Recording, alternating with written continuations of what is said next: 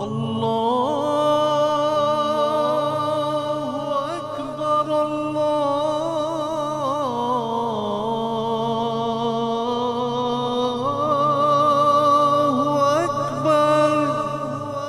listening to the Voice of Islam Radio, broadcasting on DAB and via the internet 24 hours a day. Assalamu alaikum. Peace and blessings to our listeners out there. Welcome to Monday's edition of the Drive Time Show. You're here live with myself, Talib Man, and Imam Imran Akram. So, how's it been, Imran? I haven't seen you for a while. A'udhu billahi minash shaitanir rajeem. Bismillahir rahmanir rahim. In the name of Allah, the most gracious, ever merciful. All praise belong to God. Alhamdulillah, it's being very busy in my field work. Taking classes of the children and leading the prayer, leading the Jummah prayer, and giving the lecture to the community. So it's been very good. But let's talk about the topics of today. I think they're very much. I feel like I'm in the schoolroom here. Being told off now. No. So we've got our usual two topics. So what are our two topics today? Yeah, sure. So in the first hour, I think it's a very interesting topic and also a current topic: child obesity fueled by poverty. We will talk about in this hour that what are the causes of child obesity and how can we solve this huge issue and problem. And then in the second hour, we're going to talk about the concept of bloodthirsty Imam or bloodthirsty Messiah, I would say, yes. And so there's a mainstream belief in Sunni Muslim community that the second coming of the Messiah is going to be bloodthirsty, and he will not going to give the option to the people whether they're going to say that accept Islam or you're going to kill them. So I think we're going to debunk these type of... I suppose the crux of that debate, in a nice way, let's put it, theological debate as to a bloodthirsty Messiah is that, to me, why would the second coming of a Messiah, I suppose, rubbish everything that had come before it? Absolutely. Right? That's a very well pointed. Because Islam teaches us, the name of Islam in Arabic is peace, right? Absolutely. And so, therefore, it seems to be counterintuitive or, totally contrary to the message of Islam that a Messiah or the second coming of the Messiah, and with that, the Messiah will effectively rubbish, like I say, everything that has come previous from the Holy Quran to the Sunnah, the practice of the Holy Prophet, peace and blessings be upon him. Because, to my limited understanding, I'm sure Imam Sahib here will correct me, everything up to this point in, I suppose, the development of Islam from the point of inception has been to promote a message of peace. Absolutely. Right? I think, the point you mentioned early on, that the meaning of Islam is peace. And the promised Messiah, peace be upon him, said in one place that Islam means to submit to the will of God. Now, if we, on one hand, we believe this, and on the other hand, we'll say that the Messiah is going to come and kill everyone who doesn't believe in him, then that's totally contradicts the meaning of Islam. There's countless verses in Islam. One of the major tenets and one of the most beautiful things about Islam is that it preaches that religion is non-compulsive, right? You cannot be compelled to believe in a religion, because if you think about it, right, on a more like what I'm trying to say, humanitarian way, in a more kind of like humane way. Just as an example, if you make someone do something, right, then what are the likelihoods that they really want to do that thing? Absolutely. Okay, you just think about your kids, right? You're a parent. You make them do extra homework. You make them do something, right? Then there is going to be some inertia as to them actually truly accepting that, right? So that non-compulsion in religion, which is one of the most beautiful aspects of Islam, has been taken away because, if you don't believe, and this is this belief that the Sunnis now have, that actually, if you don't believe with the coming of the second Messiah, you'll be put to the sword. But anyway, we're jumping into that one straight away. Let's actually pull ourselves back and go into our first topic, which is equally important in a sense as well, right? And that is childhood obesity. Is actually fueled by the current situation with poverty, right? I mean, is there any verses in the Holy Quran that we can look at? Absolutely. So Allah the Almighty says in chapter 7, verse 32, "O children of Adam, look to your adornment at every time and place of worship, and eat and drink, but exceed not the bounds. Surely He does not love those who exceed the bounds." So I think this is a very, very bedrock, or I say very basic verse in the Holy Quran, which says that one should adopt the way of, a middle way, I would say. The Holy Prophet, peace and blessings of Allah be upon him, said, "Khairul umuri awsatuha," that the best strategy is to adopt the middle way, not exceeding the bounds. So in also eating, one should adopt this middle way, not exceeding the bounds. Yeah, exactly. Now, childhood obesity has emerged as a pressing global health concern over the past few decades, with rates steadily rising in many countries. There are various factors which contribute to this epidemic. One significant and often overlooked factor is poverty. Poverty and childhood obesity are intricately linked, as socio-economic inequalities plays a critical role in the shaping of a child's access to healthy food. I mean, we've seen this. You can see. I mean, just go to your supermarket, and you'll see that where you should be buying your fruit and veg, maybe the organic, right, the more healthier options, it's more expensive. Absolutely. Yeah. So it does make it hard for you to. I mean, harder, I should say, for you to buy at a cheap rate or at a affordable rate, and to feed your children or your family in a healthy way. Now, according to Camilla Kingdon, the primary cause of Britain's childhood obesity emergency is clear: it's poverty. Childhood obesity and poverty share a complex relationship, which in turn fuel a public health crisis. I mean, how does poverty contribute to obesity, Imam? I think a very good question. So if we look, how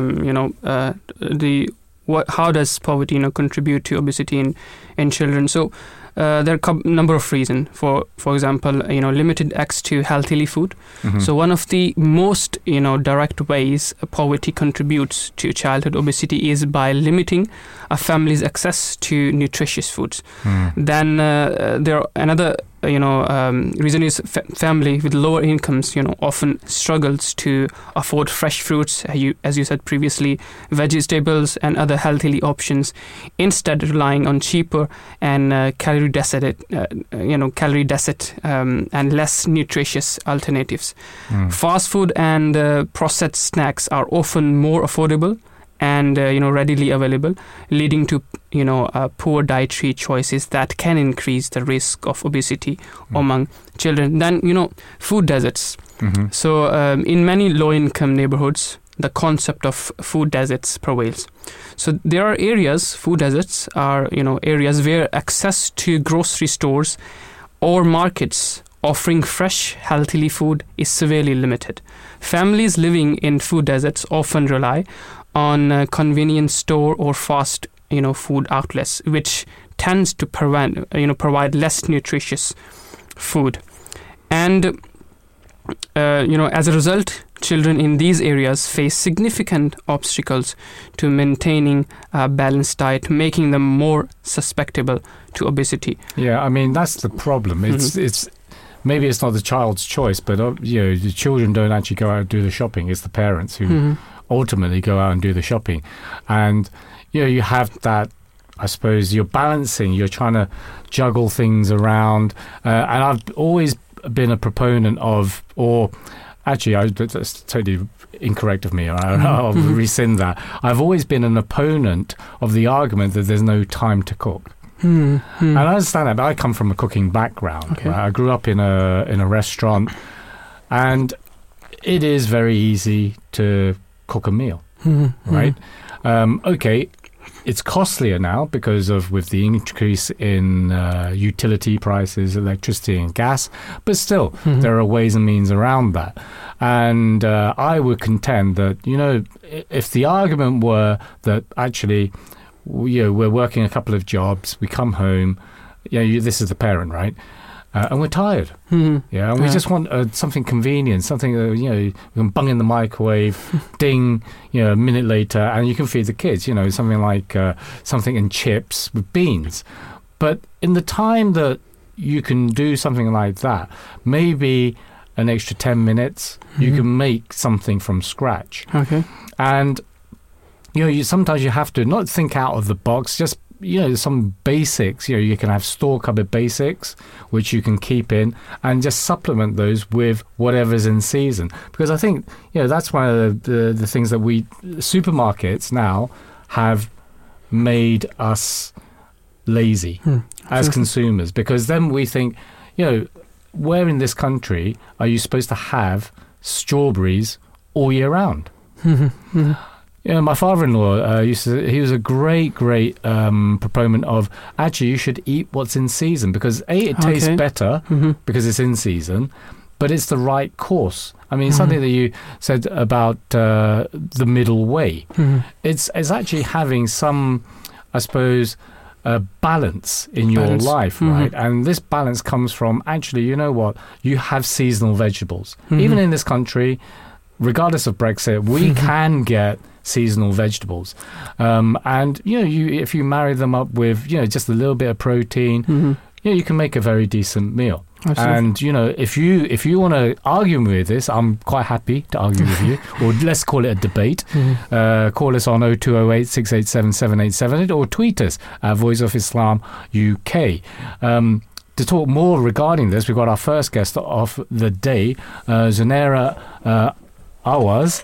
Now, Zanara is a fourth-year student dietitian at the University of Surrey. Now, she has an interest in paediatric nutrition as well as eating disorders. Assalamu alaikum. Peace and blessings be upon you, Zanara. Thank you for joining us on the Drive Time Show. Thank you for having me again. Okay, so you're a regular. I've been on here a few times. Yeah. Excellent. So not just a regular. You are one of our fountains of information regarding this. So you know, we're talking about childhood obesity, and is it fueled by poverty? I mean, can you, for our listeners out there, you know, explain or illustrate the relationship between food insecurity and childhood obesity then? Yeah, sure. So some of the explanations you've already very articulately said, actually. I can tell you're definitely very clued up about this. But one of the things that is often overlooked is that there is a lot more fast food outlets, actually, in places that are more deprived areas. So Public Health England in 2017 released a fast food map, which basically shows the fast food outlets around the country. And yeah, there's definitely a correlation between areas that are more deprived and just having more fast food places. And those areas tend to also have a higher obesity prevalence. So yeah, definitely quite a clear. So there is a clear correlation between this food insecurity, because I mean, what do we talk? What do you? Yeah, this terminology now has become quite, I suppose, mainstream. I mean, food insecurity. If I were to think 5 years ago, this term just didn't exist. I mean, what does that actually mean? Does that mean like what, we just can't get food, right? Yeah, and it definitely is the fact that we're not able to get sort of the fresh produce in particular. So the more processed foods, and not all processed food is necessarily unhealthy, but generally processed foods are a lot cheaper. So, for example, things like a packaged burger compared to a freshly made burger would be a lot cheaper. Yeah. You can also get more healthier processed foods. For example, like a can of tuna. It is processed because it's not fresh and it comes in brine. But in terms of the amount of saturated fat, for example, it has in it, it is significantly lower than a doner kebab, for example. Yeah, but doner kebab does sound nice too. Once in a while, once in a blue moon. I think Imran's got a question. So as we're talking about child obesity, and one of the main causes of child obesity is poverty. So what role does limited access to fresh and nutritious food in low-income areas play in child obesity rates? Yeah, so definitely resorting to the more convenient foods, especially people who are more deprived. They tend to sort of work longer shift hours, maybe even have multiple jobs, making cooking a lot more difficult. And also something that is often overlooked is that people from poorer backgrounds may not have access to equipment to cook meals, like an oven or a stove. And I've had a few patients that only have a microwave, so this definitely limits the amount of how they can cook fresh meals. Yeah. So Zanara, I mean, we understand this problem, right? And it is, there's this correlation, there's this relationship between childhood obesity and poverty. So, how can we actually break, or how can we make this relationship in a positive way? What's your suggestion regarding that? Should the government have more of a stance on public health here? Promote how we should eat? Because I think maybe definitely pre-COVID, right? So say 2018, there was quite a big. You used to have the 5 a day. Right, having your diet 5, vegetables, fruits, whatever they may be, but at least that's a step in the right direction. That seems to have just fallen by the wayside now, right? Yeah, especially things like the fast food restaurants. Unfortunately, at home we don't really have much control over that. It's definitely what the government needs to try to, I guess, reduce it, and especially in those bad areas.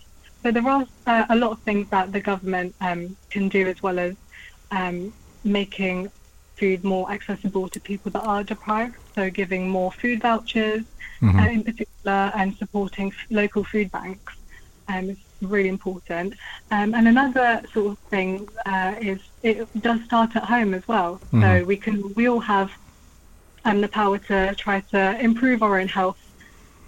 So things like, which are practical ways, would be to, as you discussed before, having seasonal foods. So not only seasonal foods taste better, they're also cheaper, as well as that having things like frozen fruit and vegetables, which are actually not less nutritious than fresh fruit and vegetables, because they are frozen at a time where the nutrition is at its peak, so the nutrition is still there.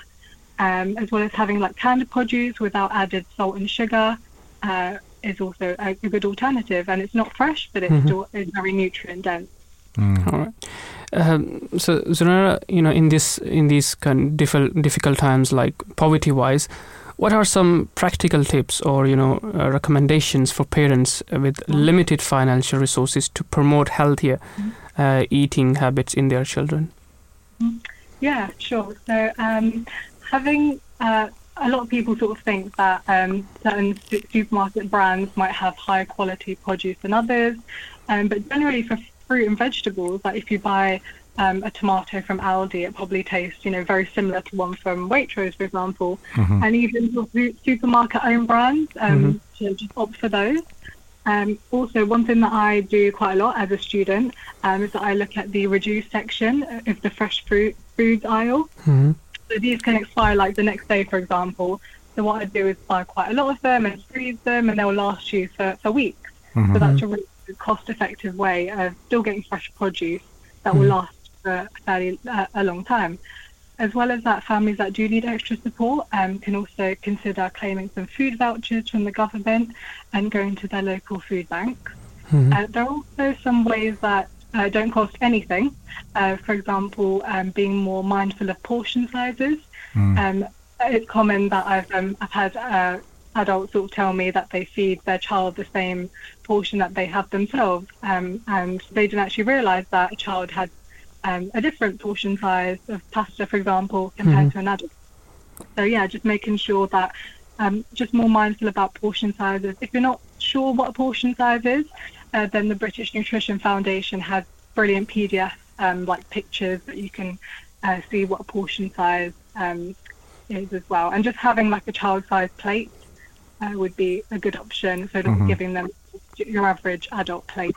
And another thing that doesn't cost anything would be to eat without distractions. A lot of children nowadays eat in front of the tablet or the TV, and there is, clear, I'm sure you can see from if you do it yourself, like if you eat in front of the TV, you tend to eat a bit more because you're not really sure whether you're full or not. Maybe eat a bit more till the episode's over, type of thing.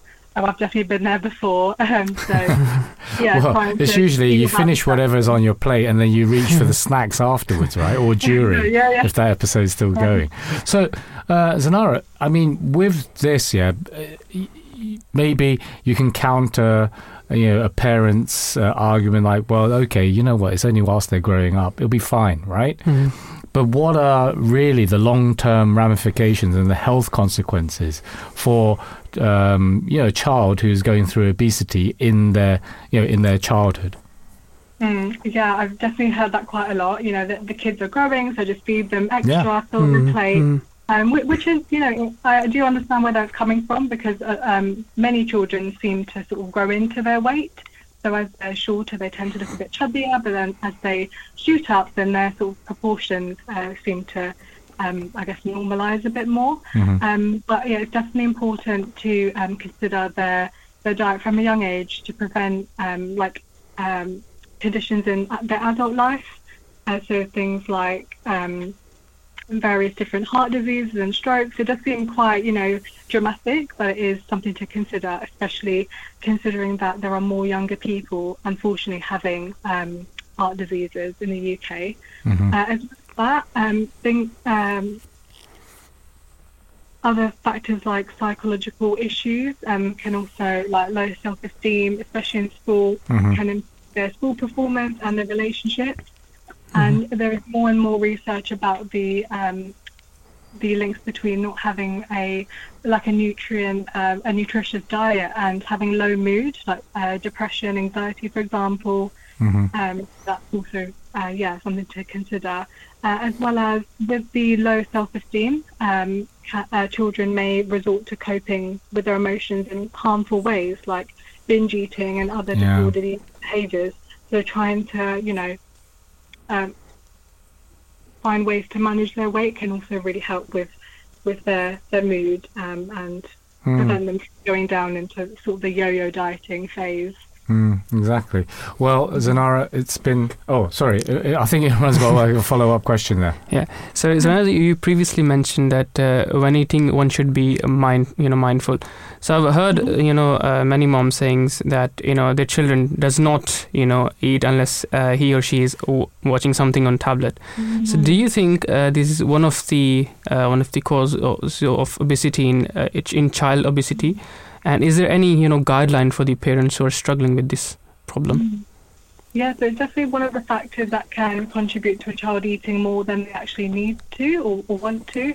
As I kind of said before, like when you do have distractions, you're not able to register whether you're full, you're not able to sort of savour the flavour. So one thing that I like to sort of encourage parents to do is to, if possible, sit down with your child. That is something that I really recommend, and just ask them questions about their food as well. So about the sensory sort of experience. So what can you taste? What can you smell? What flavours do you like? What flavours, don't you like as much? So just allow them to really savour it and just be in tune with their body a bit more as well. And then they'll realise when they are satisfied with eating and therefore are less likely to overeat. So mindful eating is a really is becoming more of a common thing to do for well-being, but it's really important to prevent obesity as well. Excellent. Well, Zanara, thank you very much for joining us on the Drive Time show this afternoon. It's been a pleasure talking to you. Oh, thank you for having me. Jazakallah. Okay, Assalamualaikum. Have a good day. Welcome. 0208 687 7878 or tweet us at Voice of Islam UK.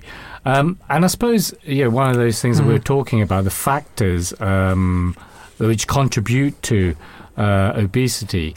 And poverty is one, but also a lack of physical activity opportunities. And that's a consequence of maybe not poverty, but it's limited access to safe and well-maintained recreational facilities. Children from low-income families may not have the access to parks, playgrounds, sports programs, which are essential to promoting physical activity. This lack of opportunity for exercise can contribute to a sedentary lifestyle and weight gain, increasing the risk of childhood obesity. And something that Zanara pointed out as well. The effects are on stress and the mental health of a child. Absolutely, I think poverty often leads to chronic stress for families struggling to make end meets, and this chronic stress can have negative effect on both adults and children, including the potential for emotional eating. Sometimes when they have ups and downs in their life, so they eat more than necessary. So emotional eating and unhealthily coping mechanisms. So these behaviors can further worsen the risk of child obesity. The Holy Prophet, peace and blessings of Allah be upon him, said that you should eat slowly. Eating slowly is recommended for health. So slow eating reduces the consumption of food. Mindful eating, when we were talking about previously. I think this is something that Zanara was pointing out. If you savor the flavor of this. I mean, I would contest, right? A lot of people don't know if you're feeding them chicken, right? Depending on how you cook it, chicken or lamb, maybe. I could do a blind test, right? And I've done this before, even with my children. We've just as a joke, when they're a bit younger, I would cook different meats, right? And say, what is that meat? And the thing is, because so much of our food now is processed, even the proteins, right? The meats is processed, that they don't actually have their original taste. So it's very hard for you to distinguish what is one type of meat or another.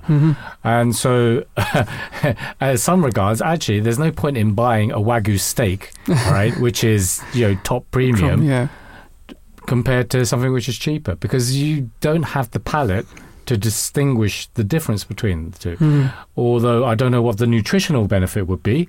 Is there a difference? There definitely is a price difference between a Wagyu A5 grade steak compared to just a normal rump steak or something like that in terms of beef. So there is that idea of just taking your time, savouring your food, and then you digest it better. Absolutely. So slow eating reduces the consumption of food, as it postpones much of the meal to a time when the absorption of nutrients begin to produce psychological signals of satiety. So slow eating helps in chewing the food well.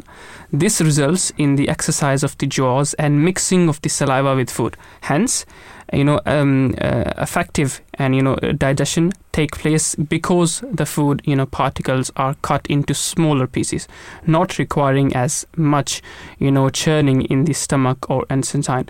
So these are some of the tips that one should be mindful when eating, and one should not eating more when they are going through stress or some hard. And I think one of the points that Zanara said, so I suppose the outcome of obesity, especially in young children, is that stigma. Right. As growing up in this country, going through the infant, primary school, and secondary school system here, because elements, children are nasty at the end of the day. They can be picky, right? Right. And you have these groups within schools, and you have your little gangs and your little cliques, and you always have those who are outsiders, and they are picked upon primarily for their the difference in physicality, right? So if you are obese, then that doesn't help in that regard. You're basically a target, right? And it seems to me to be kind of very unfortunate that it is those who are in the low income, who can't afford to eat healthy, end up being that way inclined. Absolutely. Really. I've got some stats regarding child obesity. So in 2016, more than 1.9 billion adults 18 years or and older were overweight, And of these, over 650 million were obese. Wow. So it's a staggering, stats. And then according to the, World Health Organization, WHO, the global prevalence of overweight and obesity among children and adolescents age 5 to 19 years was about 10% in 2019. So, and this number is, steadily increasing. So that's like, the population of the world, around about 6 billion, right? Yeah. Coming up to 7 billion. Yeah. So that's, what's that? That's 100 million? Yeah. Is that right?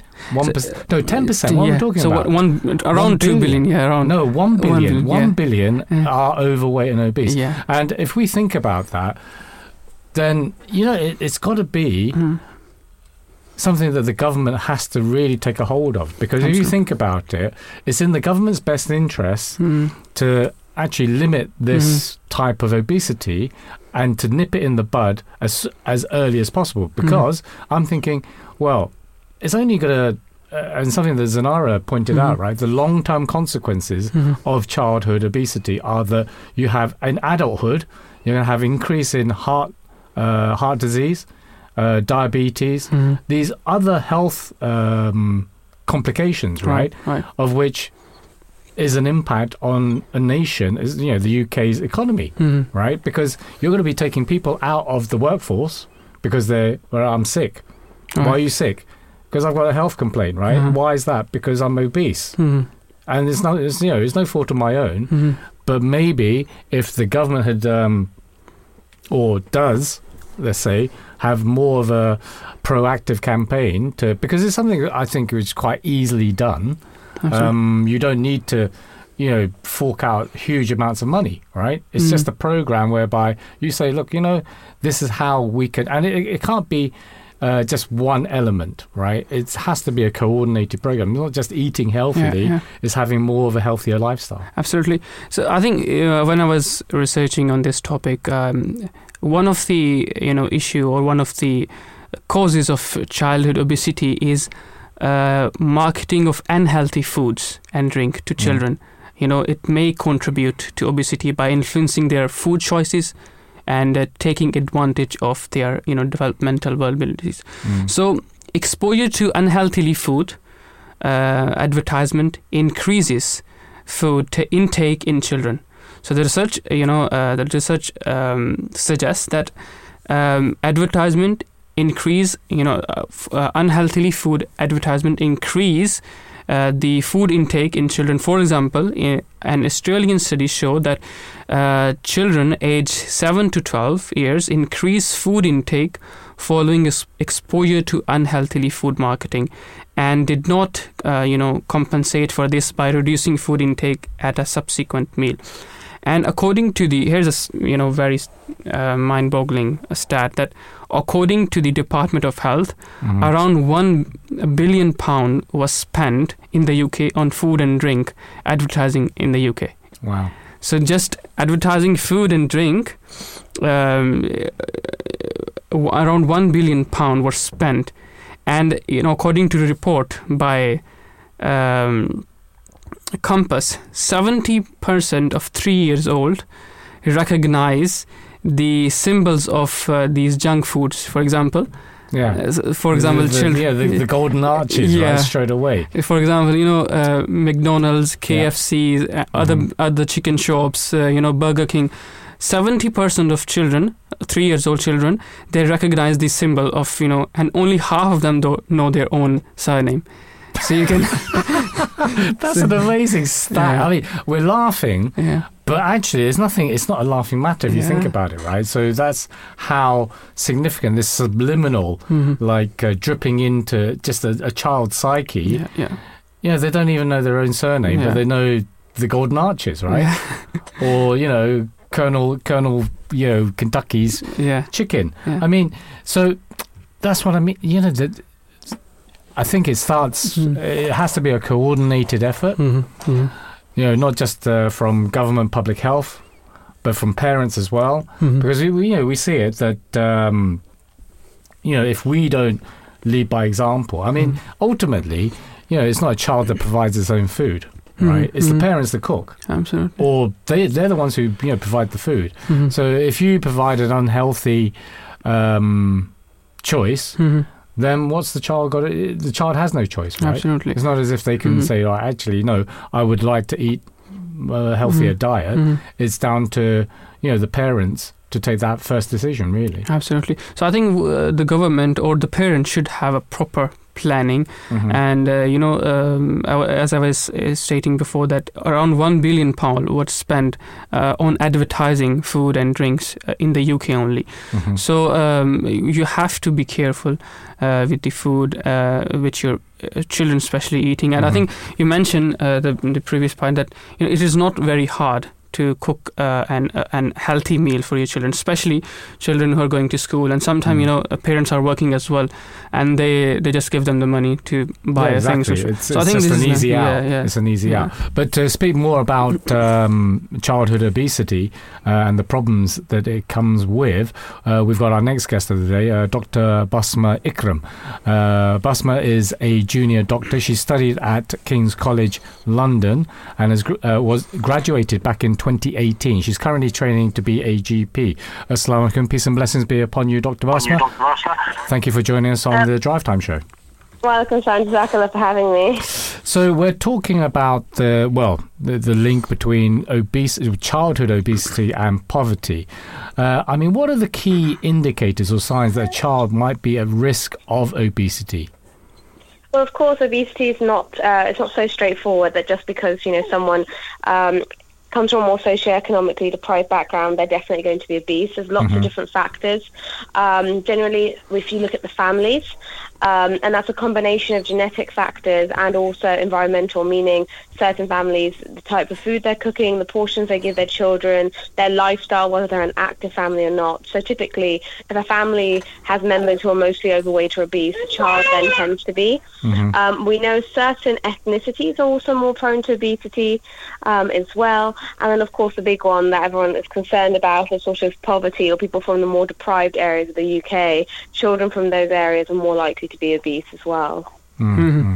So, Dr. Basma, are there any specific factors in a family's, lifestyle or environment that might contribute to a child's weight? Of course, there's so many. First of all, it's essentially this relationship with food. And sadly, what we know is that families where, unfortunately, they may have suffered from poverty in the past, or they come from countries where food can be very scarce.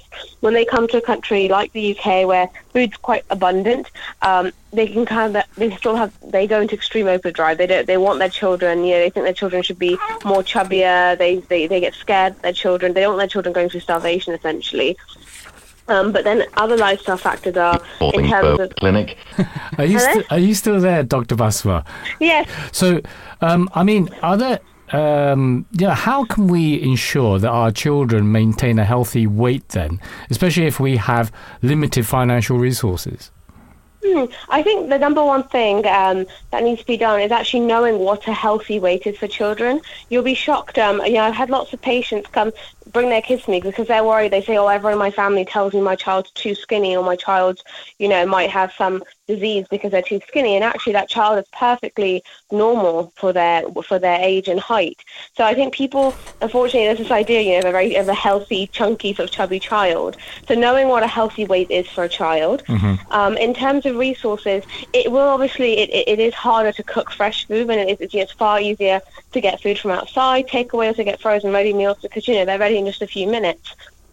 So it will take a bit of planning and organisation, but you can actually long-term bulk buying food, things like rice, pasta, tins of tomatoes, chickpeas. They're still very, very affordable. I know you can get tins of chickpeas and tomatoes for like 50p at sort of grocery stores like Lidl and Aldi. And then planning well, knowing, okay, if I'm working these days and I'm going to be too tired to cook, then maybe if I cook earlier in the week or on the weekend, meal prepping, and then freeze part of the food, so then I can reheat it for later on. So at least it's food that has been made fresh. And actually, I just wanted to kind of jump in before Imran's got his question.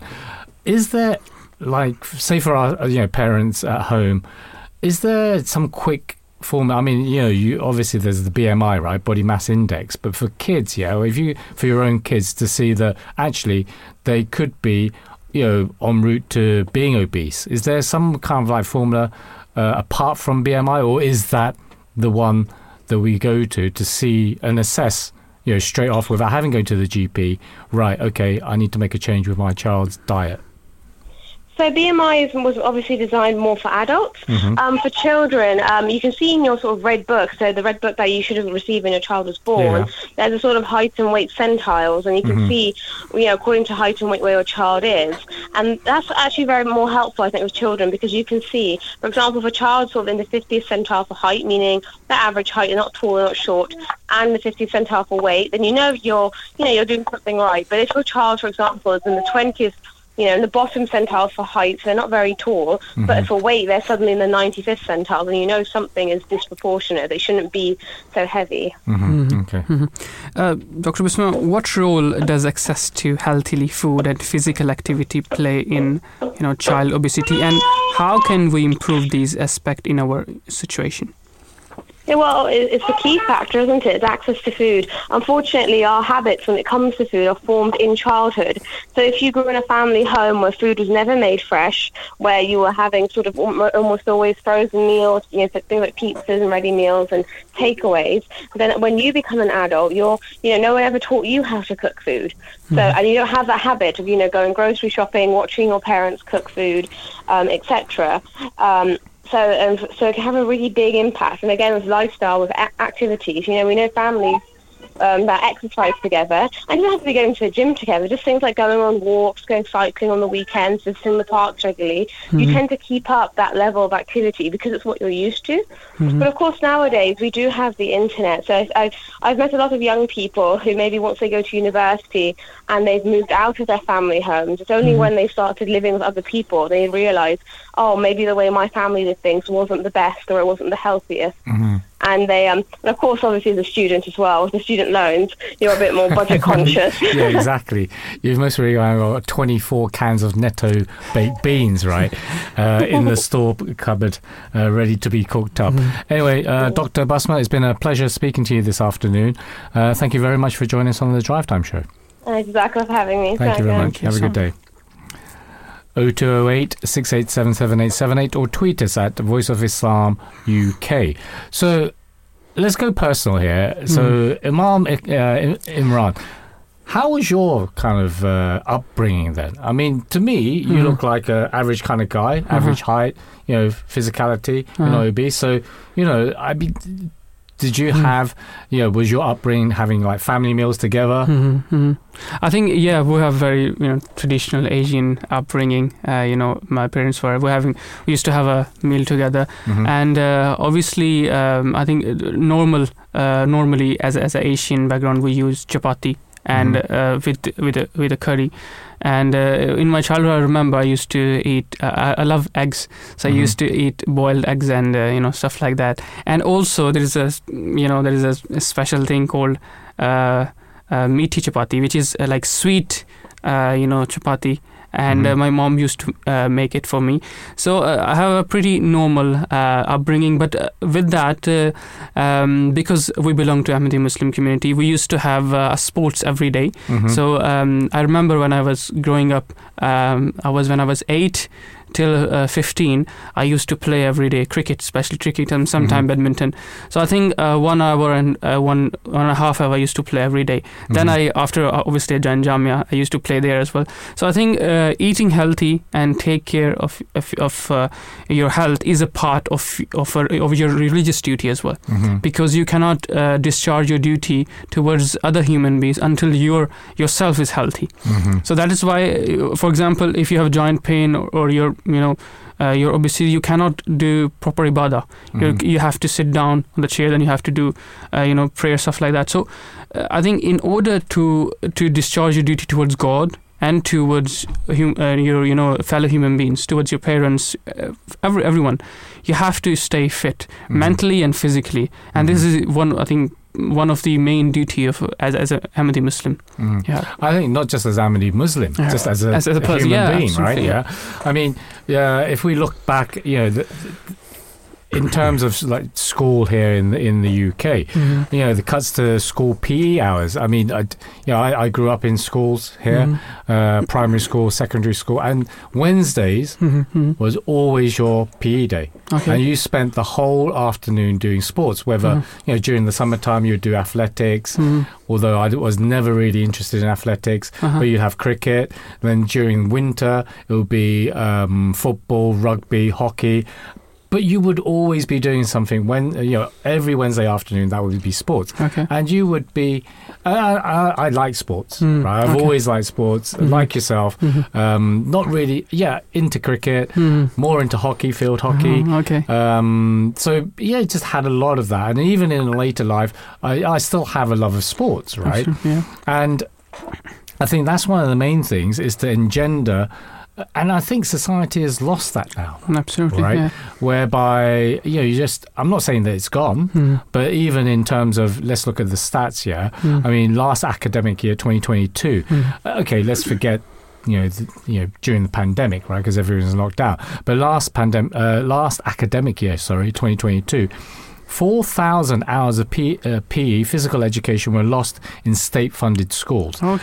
Cuts to physical education hours in schools can contribute to an increase, or definitely to the obesity in children.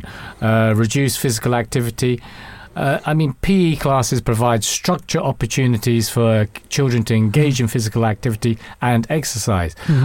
Without adequate supervision for any hours, children have fewer chances to be physically active during the school day. And this obviously can result in a lower overall physical activity level, making it more challenging for them to burn their calories and maintain a healthy weight. I mean, it's not rocket science, right? Sedentary alternatives. Now, instead of having PE, children may or may choose to spend their free time engaged in things like watching TV, playing video games on their smartphones and devices. And obviously, if you're sat down doing these, pursuits or whatever you might call them, you're not burning off calories. Absolutely.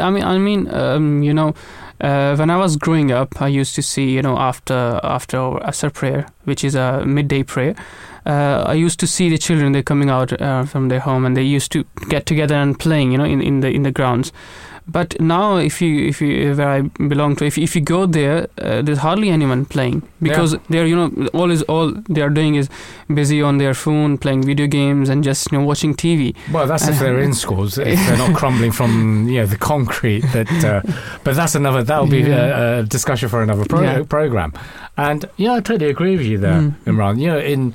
I'm a lot older than you. I was most probably 10, 15 years older than you, right? So, when I say back in my day, I'm looking at maybe 30 odd years ago. No, I'm talking about 40 odd years ago, right? You would be almost out, the whole day. Once you finish school, you're out with your friends, running around, doing silly things, but just running around, right? Yeah. And then, you'd get hungry, and then you'd come home and you have a meal, right? And it'll be ready. I was a bit different. I came from a restaurant background, so food was always readily available. It's just the case of you had to cook it yourself because mum and dad were cooking for the customers, right? So when with our guests Dr. Basma and Zanara saying about meal prep, and I'm sure when you kind of address this to people, I say, oh my God, I'm so tired from work anyway. How can I think about prepping a week ahead? But actually, it's like anything in life. It's all about time management. And it's quite fun. You say, for instance, you do work a 9-to-5 job and you go to your job 5 days a week, right? Already, you work by a timetable, correct? So how much harder is it to say, okay, Monday, Tuesday, 5 days of the week, we're going to cook and we're going to freeze it. You can do, maybe pasta one night.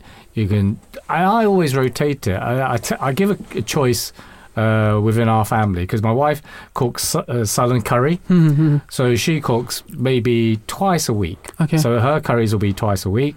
I will cook the other 3 days, and then you have a cheat days, right? On the weekends, you can have something like a KFC or a whatever you want, right? But on my days, I'll be like saying to them, right, what protein do you want? Or do you want to have rice? Do you want to have pasta? Or do you want to have potatoes? Okay. And then you just combine it with whatever. And the thing is, you can prep your meals. And in doing that preparation, and it's actually about the planning of it, right? There's so many avenues and so many resources out there because we have the internet. You know, the internet is only as good as how it's a tool at the end of the day, and it's how, you know, yes, there are pitfalls to the internet, right? In the sense that, yes, you know, kids kind of like lose hours watching mindless things on YouTube, but actually you can go on YouTube and say, right, how do I prepare a quick pasta dish? And then you're going to get so many suggestions, so many things will pop up. How to do quick bolognese, how to do quick whatever. And you'll find, everything actually, you know what, I could prepare this in half an hour. Okay, if it takes me half an hour to prepare it, I can double the quantity of it. We can have it one night, freeze it, have it next week. So there you go, right? Already you've had your preparation. Absolutely. And you've got a meal for another night. So that frees you up. Absolutely. I think one of the points which I was thinking is that, you know, teaching your children discipline, I think that can really help in their life as well, and also in their food intake. So there's a very famous hadith, a saying of the Holy Prophet, peace and blessings of Allah be upon him, that the best deeds are which that are doing that one do continuously, whether and they can be in small amount, but one should do continuously. So I think this hadith is referring to be a discipline in your life. So if parents teach their children discipline in life, I think that's how you can not, you know, just bringing them up in the best manner possible, but also teaching them that how one should live in the life. So, but I would counter. But I would just go exactly with what you're saying. Teach, but also you have to lead by example, because as youngsters, well, not even youngsters, as infants, right? Who are they going to mimic first and foremost, and who are their role models first and foremost? It's the parents. So if they see me, right, munching through a bucket of chicken 5 days a week, then that's what they think is the normal kind of thing. And I know at this age I couldn't have survived munching through 5 days worth of bucket of chicken, although I might want to. The cholesterol would kill me by now. But that's what I mean. So you need to actually instill, not just teach, but just lead by example. Absolutely. And you know what? It's beneficial to yourself. You know, you find it, like you're saying, to do your ibad, right? To do your rights unto your fellow human being and to your rights unto God Almighty, right? Because there's countless hadith, the Holy Prophet has said, look, we have to take care of our own health. Absolutely. Because, there's no point in being an unhealthy servant of God. Absolutely. Because you yourself are creating, a strain on resources then, right? So I'm not saying that, okay, in a perfect and ideal world, everyone would be healthy. People are born with congenital diseases, right? Yeah. So there's nothing they can do about it. But I'm talking about the normal distribution of the public. We are kind of like normally healthy, afflicted by the occasional illness, but in general, if you have a healthy diet, and I'm not talking about just eating lentils, right? I'm not talking about just eating dal 24/7. Although it's quite nice, right? But just having a balanced diet, having some cheat days, It's actually it benefits you yourself. Absolutely. There's a very famous saying of the Holy Prophet, peace and blessings of Allah be upon him, which he told his follower about the benefit of sharing as opposed to overindulging in good things in life. He said, he's not a believer who eats to his full, but his neighbors goes without food. And he used to eat enough to keep him going, but no so much as to make him fat. Ibn Umar narrated that the Holy Prophet, peace and blessings of Allah be upon him, said that believers eats in one stomach whilst the infidels or non-believers eats in 7. So I think the Holy Prophet, peace and blessings of Allah be upon him, saying that one should take care of people who are living in the neighbors as well. So in this way you can also take care of yourself and also God's creation. So he's saying he's not a believer who eats his full, but his neighbors goes without food. So I think he's really stressing upon that one should also share his food, and that's how that's one way of stay fit. And then he said that one should eat slowly and be mindful. So these are a couple of guidance which Islam and that's the thing, all Islamic teachings are so in tune with our normal society of life, right? Absolutely. And that's the beauty of Islam, that that there is, it's not as if you have to change yourself. It's not. It's the two things are completely in tune with each other, really. Absolutely. And when we're talking about eating healthy, ultimately it is to eradicate this this curse of childhood obesity, because it's just going to lead to an unhappy consequence later on in adult life. I mean, is there anything else we can say in conclusion to this? Absolutely. I just wanted to quote one beautiful verse of the Holy Quran. Yeah. O ye who believe, eat of the good things we have provided for you, and render thanks to Allah, if it is He whom you worship. So eating of the good things which Allah Ta'ala has provided for you, and render thanking to Allah Ta'ala is, I think, one should, a believer or as a human being, we should do. Mm-hmm. Yeah, exactly. And in terms of that, in concert with the religious side and the view from Islam, I mean, policies and interventions have to be aimed at reducing poverty, improving access to healthy health resources. I mean, these can make a significant impact in the fight against childhood obesity, ensuring that all children have the opportunity to grow up healthy and thrive regardless of their socio-economic status. And in the eyes of God, through the lens of or the prism of Islam, there is no rich or poor, right? Absolutely. Everyone is the same. We are only judged by one quality and one quality alone, and that is the quality of your righteousness, beneath the eyes of Allah. But anyway, we're going to go to a short break. Join us after the break. We're going to the 5 o'clock news. Join us after the 5 o'clock news, where we'll be talking about a bloody Messiah.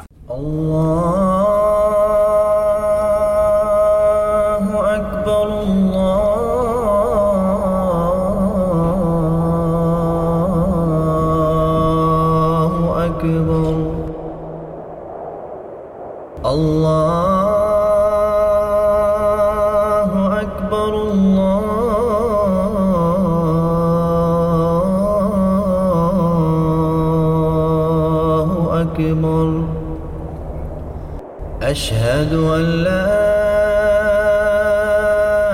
إله إلا الله أشهد أن محمدا رسول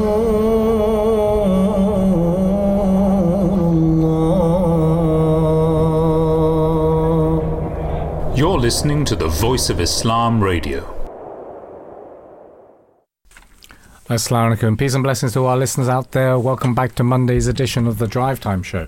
You're here live with myself, Talib Man, and Imam Imran Akram. So we're going to go straight into our next topic of the hour, Bloodthirsty Messiah. Now, where most beliefs overlap is that they wait for the return of the Messiah, a saviour who will revive their faith, whether it be Christianity or Islam, and champion over all other faiths, bringing about an immediate law and order into society. Now, unlike ever seen before in religious history. This miraculous and unnatural victory will happen with descents from the sky and almost, Hollywood-like, movie-like battles. And what will be the choice given to people who stand in the way of the Prophet Jesus, may Allah be pleased with him, as he takes to this holy war? Islam or death, basically. Sounds believable or unbelievable? I don't know. I mean, call us on 0208 687 7878 or tweet us at Voice of Islam UK if you believe or you don't believe. I mean, to be fair, this is actually disrespectful to the high status of the Prophet Jesus and to the religion of Islam per se. A religion is based on sense, science and rationality, has now been twisted and manipulated as the majority of Muslims stray from the right path, the true path. And the truth is Jesus has passed away, as all messengers before him, and will not be returning, as it states in the Holy Quran. And where does that state? Yeah, that, absolutely. Imran? So in chapter 3, verse 56, Allah the Almighty says, "O Jesus, indeed I will cause thee to die, and exalt thee to myself, and will clear thee of the charges of those who disbelieve, and will place those who follow thee above those who deny thee until the day of resurrection." In another verse of the Holy Quran, Allah the Almighty says, وَمَا مُحَمَّدْ إِلَّا رَسُولٌ قَدْ خَلَتْ مِنْ قَبْلِهِ رَسُولٌ, that Muhammad is only a messenger. Verily, all prophets, all messengers have passed away before him. If he then dies or be slain, will you turn your back on your heels? So I think you introduced this topic very well, that mainstream Sunni Muslim, they believe on the bloodthirsty or the second coming of Messiah as a bloodthirsty.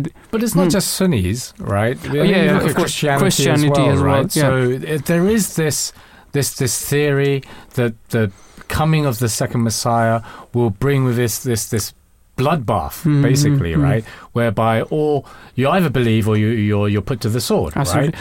Actually, Jews also believe in that he's going to be a Messiah and he's going to wage a war. Yeah. So they also believe. So in all the main religions, right, you have this, and that's you can understand. Well, how is that? Because that is the antithesis of all these mainline religions, what they've professed before. Absolutely. And to say that, okay, look. Come on, has there been someone who has died and been resurrected in the history of man? I'm just asking, right? I'm putting it out there. Because would that not... And I'm not saying, contradicting God, right? Because God is all omnipotent, right? He can choose to do that, absolutely, right? Absolutely. He can choose to resurrect because he is omnipotent. We are but his creation, okay? But I don't know. I mean, I've looked, right? I've Googled it. There hasn't been, right? God has not actually resurrected, whether it be a prophet, right, or anyone else from death. Absolutely, absolutely. As you know, the Holy Quran clearly states that all messenger before the Holy Prophet, peace and blessings of Allah be upon him, they died. And this clearly shows that the Jesus which the Sunni Muslim refers is not going to come back, but on the name of the Jesus, someone will come in the later days, and we believe that he's the promised Messiah. It's a metaphor, right? But anyway, to speak more about this, we're joined by from Canada, Imam Farhan Iqbal. Assalamu alaikum, peace and blessings be upon you, Imam Farhan. Thank you for joining us on the Drive Time Show. Assalamu alaikum. Thank you for having me. So we're talking about this concept of a bloodthirsty, I should say, Messiah. I mean, if the Quran clearly, when we've stated it in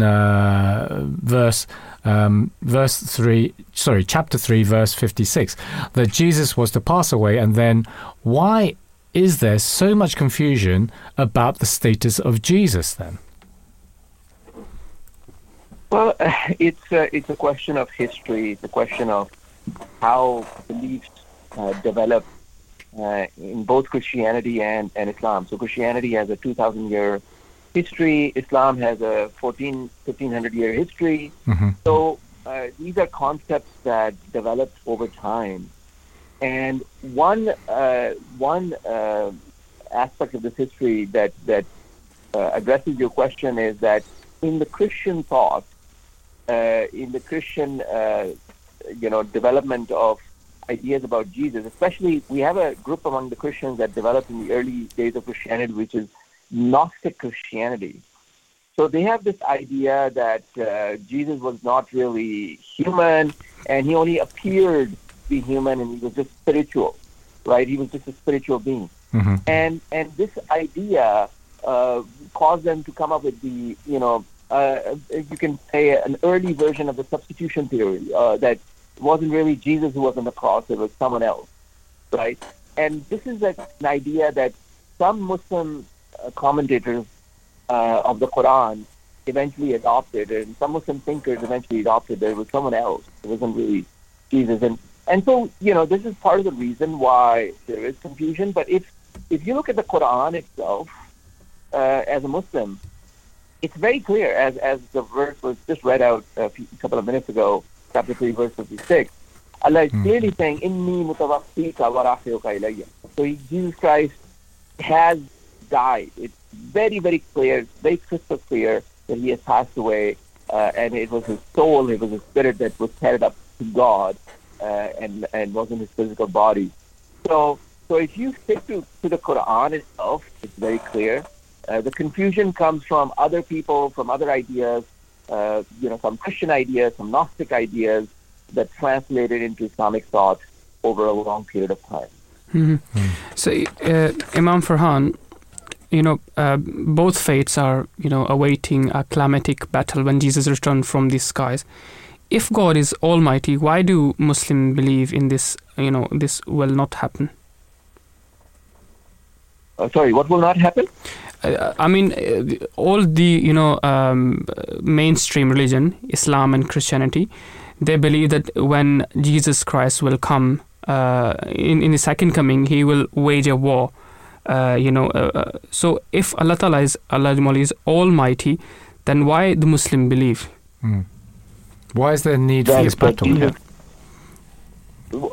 There's need for a battle. You're referring to the Latter-day battle. Okay.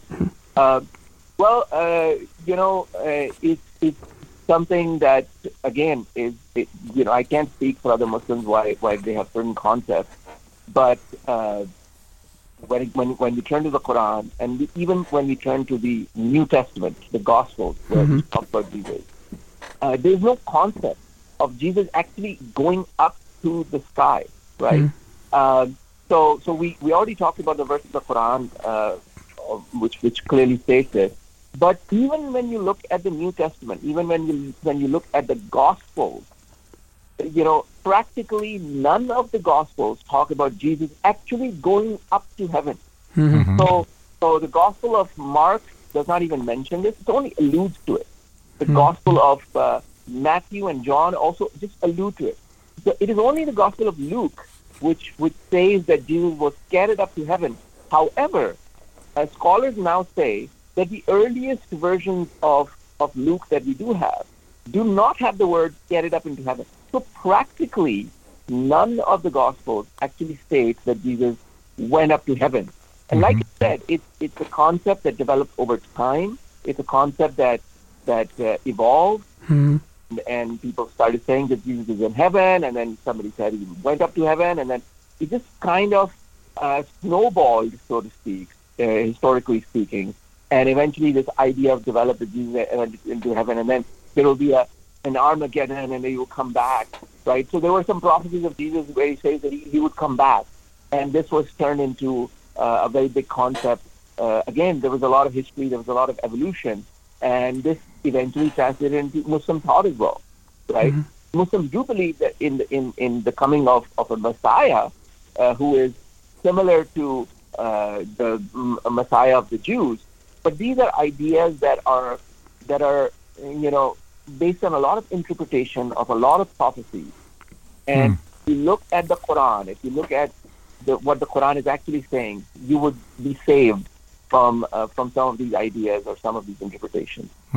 So, Imam Farhan, then, in that respect, we as Ahmadi Muslims, I mean, how can we prove that His Holiness Hazrat Mirza Ghulam Ahmad is actually the long-awaited Messiah in terms of what these mainline religions believe is the second coming? Yeah, so we, and this ties into our previous question as well, right? That we were discussing, that when it comes to, why do Muslims believe this, and why do Ahmadis believe in Hazrat Mirza Ghulam Ahmad, and how do I, if I'm someone who is trying to understand these concepts clearly and with sincerity, how do I do all this research? So the answer to that question is that you have to go back to the Quran. Right, as I've stated over and over in all the questions you've asked me, you have to go back to the Quran. For instance, the Quran says in chapter 10, verse 17, which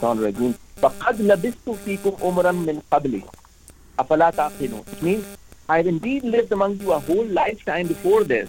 Will you not then understand? So the Quran is giving us this principle that in order to judge the truthfulness of its prophet, in order to judge the truthfulness of a Messiah, you have to see what kind of life they live. And similarly, the Quran gives us a lot of verses that tell us how to judge the truthfulness of a prophet. So if you want to judge the truthfulness of Hazrat Mirza Ghulam Ahmad alayhi salam, you have to again go back to the Quran and see what it is telling us, what it is teaching us on how to judge the Hazrat Mirza Ghulam Ahmad and how to judge the promised Messiah on his truth. Look at a prophecy. So there are prophecies in the Bible about the return of Jesus. There are prophecies in the Quran. There are prophecies in the Ahadith. There are signs in the Ahadith which tell us where the Messiah will come, when he will come, what he will look like, be in, what country he would be in. Even there is a reference to which is a reference to Qadian, which tells the place of his coming. So there are signs of the time of his coming, the place of his coming, his condition, his characteristics. A lot of these signs are there. And one of the most important ones is a sign of the eclipses. That at his time, you will have the lunar and solar eclipse in the month of Ramadan. So we have so many signs. So start with the Quran and look at all these signs that were shown at the time. But then, okay. Yeah, so then, if that is the case, and we truly believe that is the case, being part of the Ahmadiyya Muslim community, why is it so hard to, as a non-Ahmadi Muslim, to believe that then? Because, it just seems counterintuitive to me.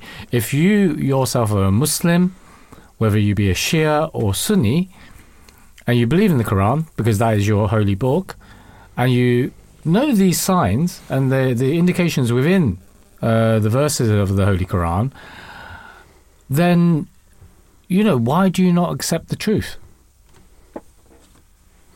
I believe that usually there are actually external factors that influence how you think. So you are turning to scholars who might teach something about the Ahmadiyya Muslim community that's not true. You might have come across propaganda. Like it's the same thing. And I want to answer. Like I had a friend many years ago in school who stopped talking to me because and I was wondering why he stopped talking to me. And it turned out that he had found out that I'm an Ahmadi Muslim. So I had the last conversation I had was with his father, and he said, well, I don't like you guys because you guys believe that there is a heaven in Rabwa. And that was the strangest thing to me, right? Because it tells, and he hung up the phone. He didn't let me explain. So that was the strangest thing to me, that people have these weird concepts about Ahmadi Muslims. You have to look through the fog of But I suppose, Imam Farhania, it's so hard when, I suppose, you've been brought up in a household which has been taught these, let's say, traditions regarding Ahmadiyyat, and then for you to, I suppose, just relinquish those views that were held by your parents and your relatives, right? It is very hard. But we pray for them, really. And with that, it's been a pleasure talking to you, Imam Farhan. Thank you very much for joining us on the Drive Time Show this afternoon. Thank you very much. Thank you. Have a good day. 0208 687 7878 or tweet us at Voice of Islam UK if you want to join in this discussion. We'll go straight to our next guest, a previous co-host to the Monday Drive Time Show. He's now Imam in Stevenage. Imam Tahir Khalid, it's always a pleasure, never a chore to speak to you. Assalamu alaikum warahmatullahi wabarakatuh. Jazakallah. Always a pleasure as well. So, quite a contentious topic we've got today. A bloodthirsty Messiah. I mean, we're speaking to Imam Farhan about this previously. So, mainstream Muslims and Christians both believe, or both agree, okay, that Jesus was raised to the heavens. So why do Ahmadi Muslims say that he survived the cross? So, there are a number of ways to answer this, but very briefly, in the Holy Quran, Allah the Almighty states very clearly that Jesus was caused to die, and the word was "Inni mutawaffika." I will cause you to die. And then there are other verses as well, which talk again about the death of Jesus, that that the Jews had made a plan to try and put him on the cross and kill him, but Allah saved him, and he didn't die on the cross. وَمَا قَتَلُوهُ وَمَا صَلَبُوهُ. That they didn't kill him on the cross, they didn't kill him as such. So these verses, other verses as well, for example, Allah the Almighty states to the Holy Prophet, peace and blessings of Allah be upon him, وَمَا مُحَمَّدٌ إِلَّا رَسُولٌ قَدْ خَلَتْ مِنْ قَبْلِهِ الرُّسُلُ. That Muhammad, peace and blessings of Allah be upon him, is just a messenger of Allah.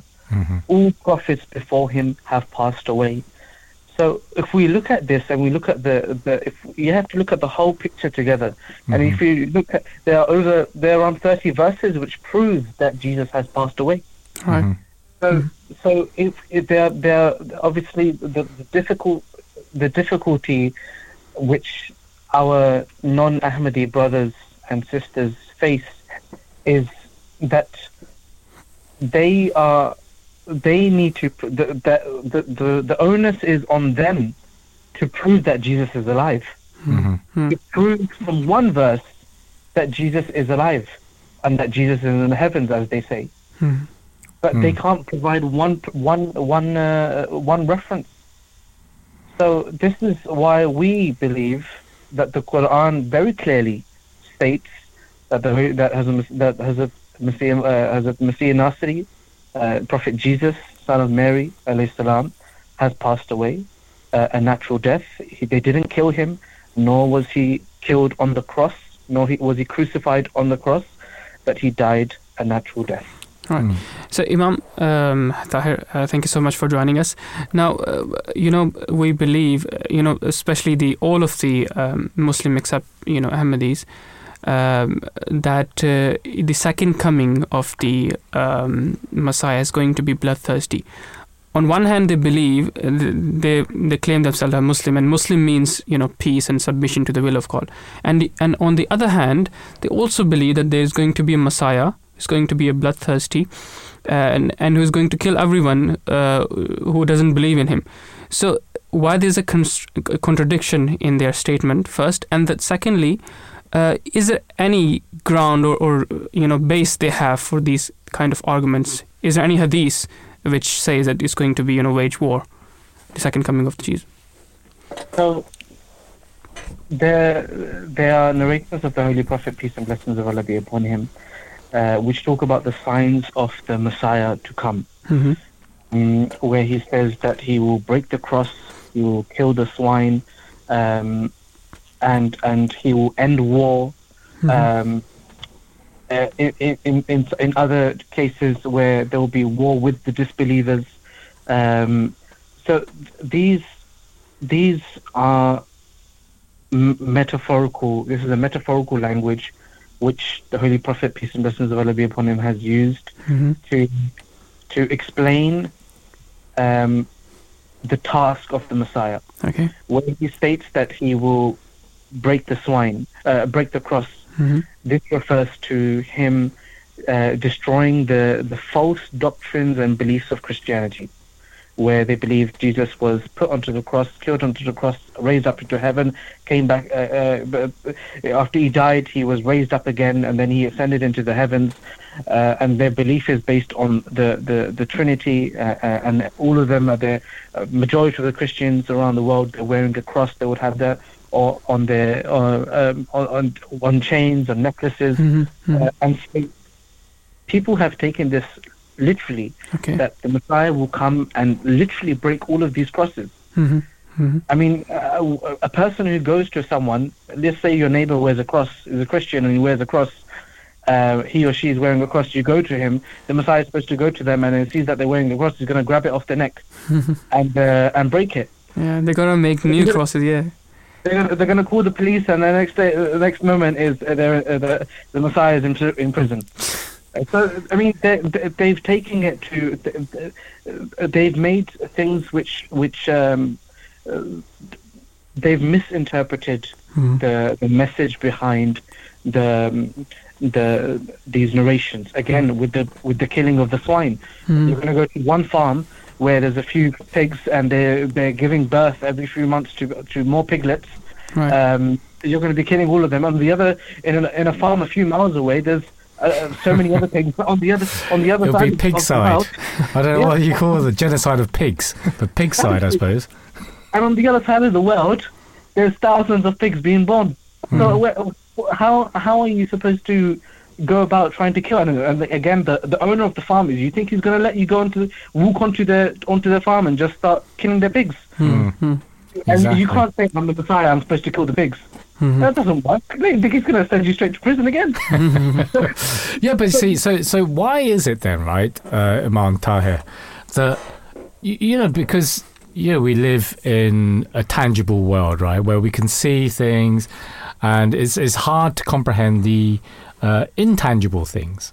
And what I mean by that is that, I think Imran was alluding to this, that why is there this attraction, not just within the Muslim world, the Muslim community, right, the Muslim Ummah, but all the mainline religions, that there is this counterpoint, this attraction to this contradiction in terms, because previously we were talking about, look, history would have it, right, 2,000 years of Christianity, 1,400 years of Islamic history, right, brings us to the point today whereby all those previous teachings were about peace, loving your neighbor, your service to humanity, your worship to God, and then suddenly, no, we're going to turn this whole thing upside down. If you don't believe, then you will be slaughtered. I mean, what is that attraction then? Why do people believe this kind of drivel? I can say just drivel. From our understanding, is because they've falsely misinterpreted these narrations, some references from the Holy Prophet, peace and blessings of Allah be upon him, and other scholars, and they've failed to recognize the truth behind them. This is why it was extremely important that we understand what the concept of prophethood is, what the concept of continued guidance is. Because without a teacher, what's going to happen? The children in the class, they're going to go crazy. They're going to be doing whatever they want. And they'll be most probably raiding pig farms. Exactly. This was the case of the world when there was a need for a teacher. When the Holy Prophet had prophesied a teacher in the form of a Messiah who will be a prophet, the second coming of Jesus, he will come, he will revive Islam. And the world, being the students in need of that physical, spiritual teacher, those who accepted him, they were guided. Those who fail to accept him, they're still running around aimlessly, and they're listening to such scholar, such person. They've interpreted it in a certain place, in a certain way. Another scholar's interpreted something in another way, cherry picking different verses, cherry picking different narrations, and making their own beliefs and doctrines of what Islam teaches. So what you're saying is that they are taking verses and hadith, traditions of the Holy Prophet, peace and blessings be upon him, out of context. Yeah. Right. I mean, the Prophet Messiah has spoken about this when it comes to a bloodthirsty Messiah, and he says in one of his books that then he writes, then converting his functions from their metaphorical description into physical activities, they allege that he will break crosses and slaughter swine. They do not expect what he will gain by breaking crosses. Even if he broke 1 or 2 million crosses, would the Christians who are devoted to the worship of the cross not make new ones in place of the broken ones? If the slaughtering of swine is also to be taken literally, would the principal occupation of the Messiah be that of hunting swine with a pack of dogs? If that is so, it will be a great day for Sikhs and some nomadic tribes like the Shamars, Sansis, Gondelas, etc., who are fond of hunting swine.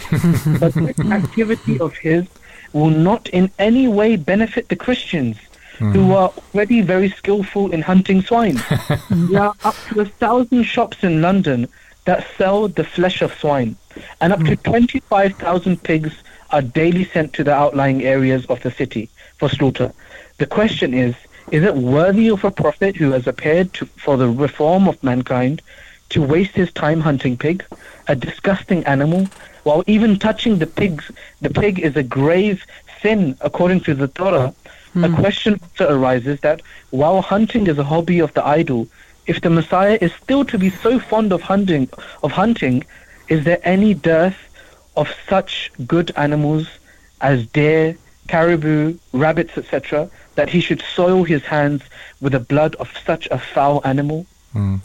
So he's explained this, that they're taking this the wrong way. They've pictured the Messiah in a completely different form.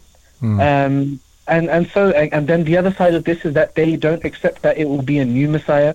They accept that it will be the same Jesus of Nazareth, and they believe he's been alive for over 2,000 years. Whereas the Quran clearly states we've not made anybody, any human being who can live without food or drink or water. And so he will come. The Quran also categorically states that Rasulan ila Bani Israel, that he was a prophet sent for Bani Israel, for the Jews.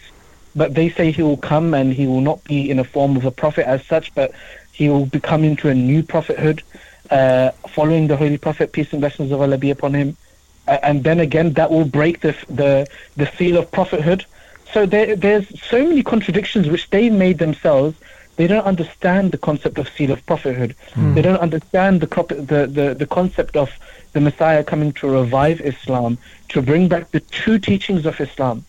But then, Imam Tahir, we in the community, our motto is love for all, hatred for none. And this motto extends itself beyond religious boundaries, to all humanity, right? So how can we implore, these, what's the word, misled? Misguided. Misguided individuals. How can we, convince them of the truth? I mean, can we? Is it possible? So one thing, of course, is prayers.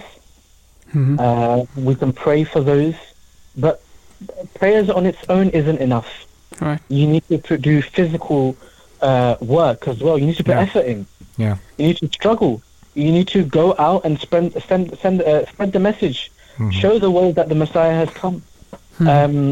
And so we're seeing nowadays, for example, on social media, there's a lot of commotion with regard to people wanting to debate Ahmadis Every few days there's a live stream going on, and they're calling our Ahmadi scholars are going on and answering all of their questions. But then they counter that your question. The questions are not being answered satisfactorily.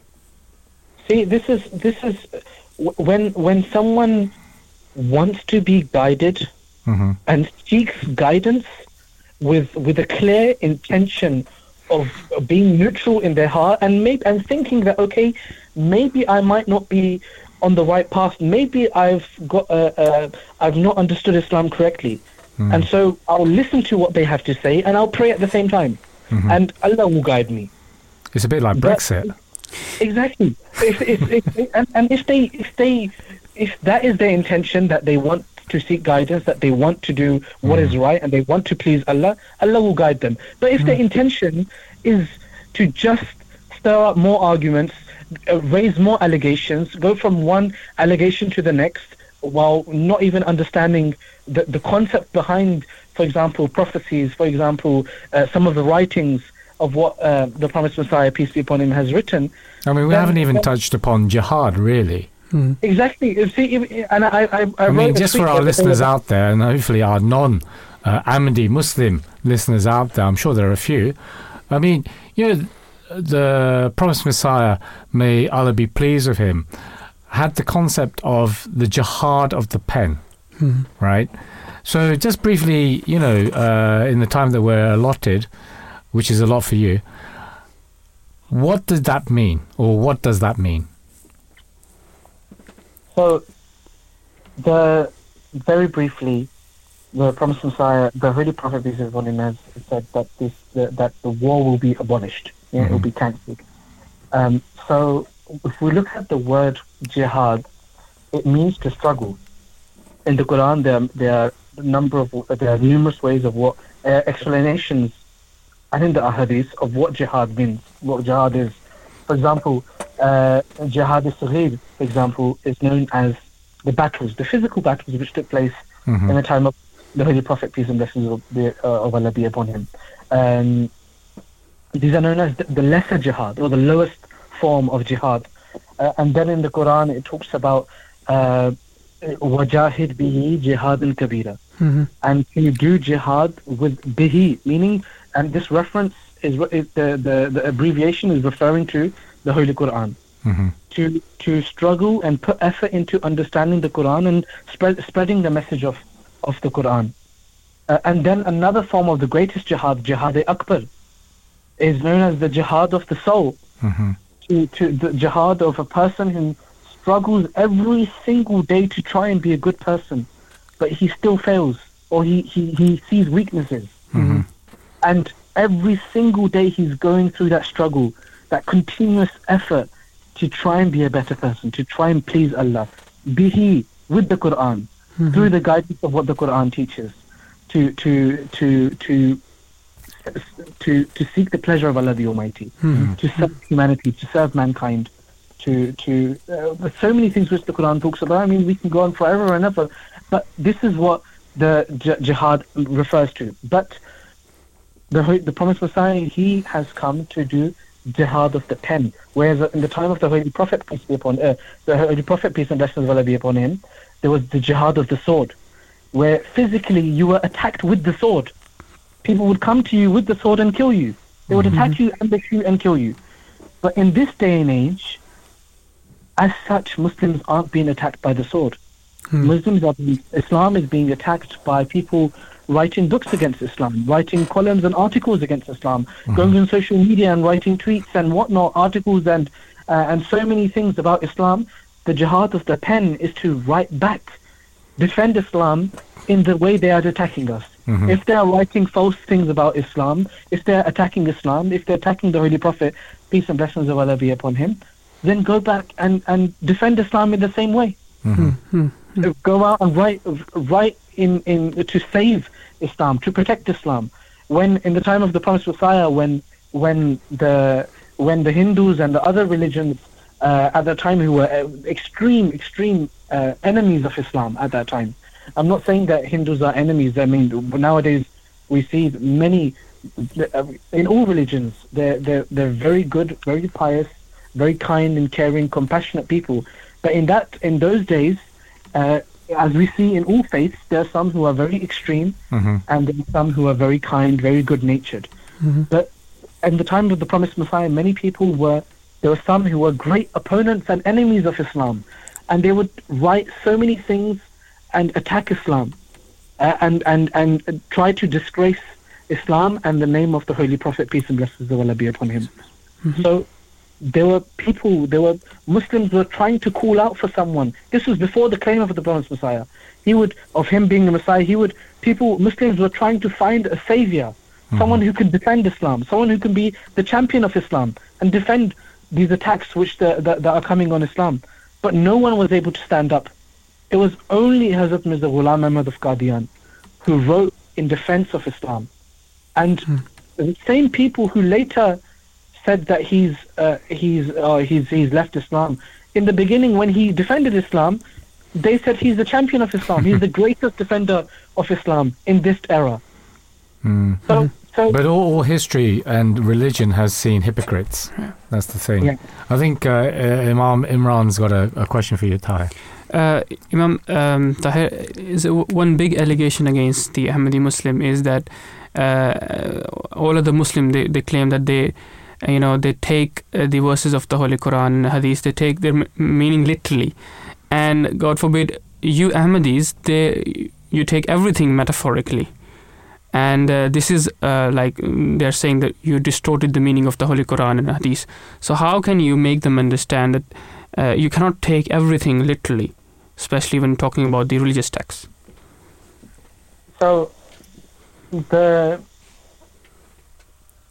this is a deep question, and will require a bit of time. But very, very briefly, the Quran tells us many things. There are around 700 injunctions and commandments of the Holy Quran, where it's with regards to praying, with regards to giving zakat, being charitable, the rights of a husband and wife, the rights of parents, looking after kindred, looking after. I mean, there's so many different injunctions and guidance. All aspects of life, really. Aspects of life. There's nothing which the Quran has left out. But the Quran also says very beautifully that seek help and see the role model of the Holy Prophet, peace be upon him. If you want clarification on certain things, then see what the Prophet is teaching you. Go to the Holy Prophet, peace be upon him. And he, from his example, explained things. Explained through his sunnah, and the narrations which were collected. It shows what he did, how he interpreted certain things, right? For example, and we're talking about the Messiah, we're talking about this, when the verses of Surah Jummah were revealed, the verses are هو الذي بعث في الأميين رسولا منهم يتلو عليهم آياته ويزكيهم وَيُعَلِّمُهُمُ الْكِتَابَ وَالْحِكْمَةَ وَإِنْ كَانُوا مِنْ قَبْلُ لَفِي ضَلَالٍ مُبِينٍ. He it is who has sent the unlettered prophet, sent a prophet to the unlettered people, who will recite upon them the signs, the verses of God, and he will purify them, and he will teach them the book and wisdom. Right. And before this, they were in manifest misguidance. This is the verse. The very next verse says, وَآخَرِينَ مِنْهُمْ لَمَّا يَلْحَقُوا بِهِمْ. That, and again, to the latter day people who have not yet met them. So when this verse was revealed, the companions were asking, they took it literally. And they said, O Prophet of Allah, who are these people to whom you will be sent again? They literally thought that the Holy Prophet, peace and blessings of Allah be upon him, will literally be sent again. They said, who are these people? And the Holy Prophet put his hand on the shoulder of Salman Farsi, the only Persian companion of the Holy Prophet, peace be upon him, and said, when faith goes to the Pleiades, لو كان الإيمان مؤلقا بالثريا لناله رجل من هؤلاء. That when faith goes to Pleiades, the furthest star in our galaxy, a man from his descent, from a Persian descent, will bring faith back. So the companions literally took it to mean that the Holy Prophet will come back.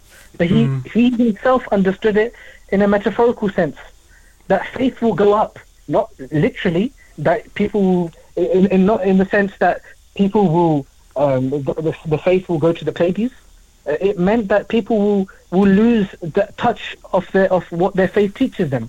They'll forget their teachings. They'll forget what Islam teaches them. And it says that a man will bring it back. Did he go to the Pleiades to bring it back? No, it was a metaphorical understanding. That there was a literary understanding of it, that the faith, people will lose their spirituality, people will turn away from God, they'll be distant from their faith, and a man will bring it back. He won't go in a rocket up to the Pleiades and bring it back, but he will revive that faith which was lost. And I think the thing is with that, Imam Tahir, is that the I suppose just mixing of literal and metaphor. You have to take everything with common sense, and that's something which is the beauty of Islam. Is that we were talking about it earlier on in the program in a different segment, that Islam preaches the middle path, and is to actually take everything with that equal regard, right? And not to take things too literally, but also not to go overboard with metaphor as well. But as always... Sorry, I know I'm probably running over, but just very quickly, I mean, the Holy Prophet has spoken about the Antichrist will come, he will have a donkey, and then he'll put the fire will go inside into the donkey, and the donkey will go from his foot will leave one place and land in another place. People will be sitting inside the donkey will be stopping at certain places, and people will be coming off and coming on. So this is refers to, this is a metaphorical language. Right. The Holy Prophet has explained that at that time these superpowers will be creating and making the modern day transport.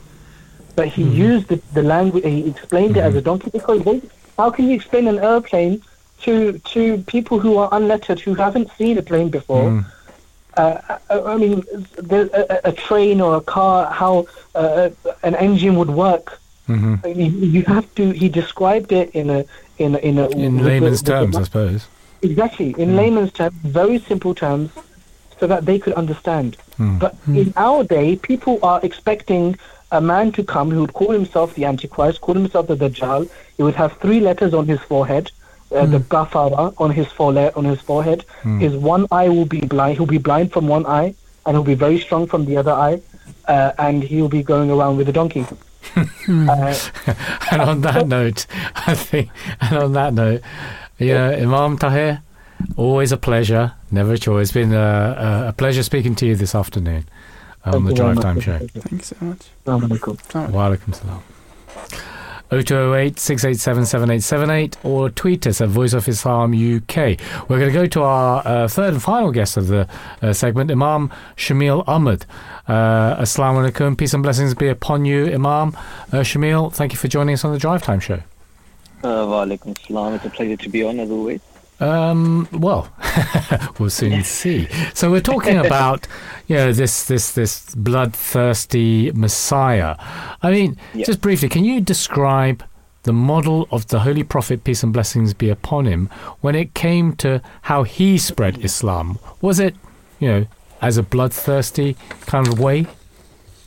Yeah, so of course, the answer is no, it wasn't in the bloodthirsty method at all. The Holy Prophet, peace and blessings of Allah be upon him, he would always spread Islam in the most peaceful method possible. His main goal, his main concern was just to get the message across to the people, and that people would embrace Islam as Allah the Almighty commanded him. There was no form of compulsion, there was no form of force which the Holy Prophet, peace and blessings of Allah be upon him, used to the people of Mecca, to the people of Arabia. It was all peaceful terms. It was all with the beautiful teachings of the Holy Quran and everything which God instructed him to do. That is exactly what he did. He was so concerned. What's astonishing is that he was so concerned about people not accepting Islam and not accepting him as the messenger, and people not turning towards Allah the Almighty, that Allah the Almighty had to tell him that, look, your only job is baligh, your only job is to spread. Yeah, your convey only the message. job is to preach, to convey the message, exactly.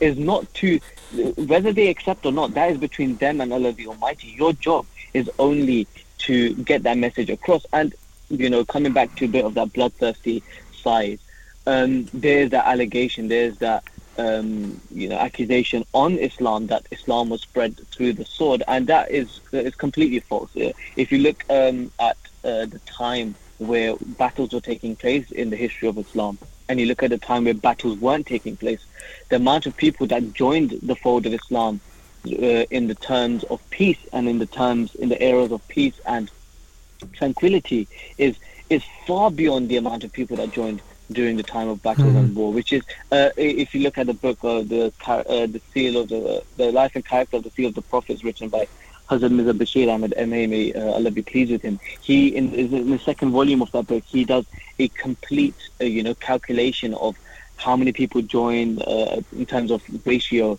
compared to the amount of people that joined during the times of battle. So it was always in the means of peace and tranquility and trying to get that message across through the best way possible. Yeah. So Imam Shamail, one of the arguments against the Ahmadi Muslim community is that if we are on the right path, then why is it that the word hasn't accepted the promised Messiah, as as some Sunnis refer, or some other Muslim other than Ahmadis, that why does not all the people have accepted the promised Messiah instantly?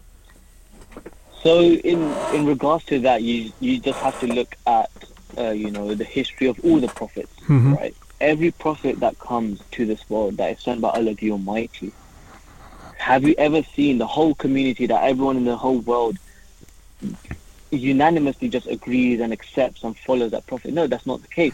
It's a slow progression. And the same can be said about the Holy Prophet ﷺ, peace and blessings of Allah be upon him. We consider him to be the greatest of all prophets. And every Muslim will testify to this. And even these Muslims that are making such allegations of why hasn't the whole world accepted Ahmadiyya, we can say the same thing about Islam. Has the whole world accepted Islam despite the greatest of all prophets, the Khatam al-Anbiya, the master of all prophets, the Lord of all the prophets? Has everyone accepted him? No. So the same can be said about Islam, Ahmadiyyat.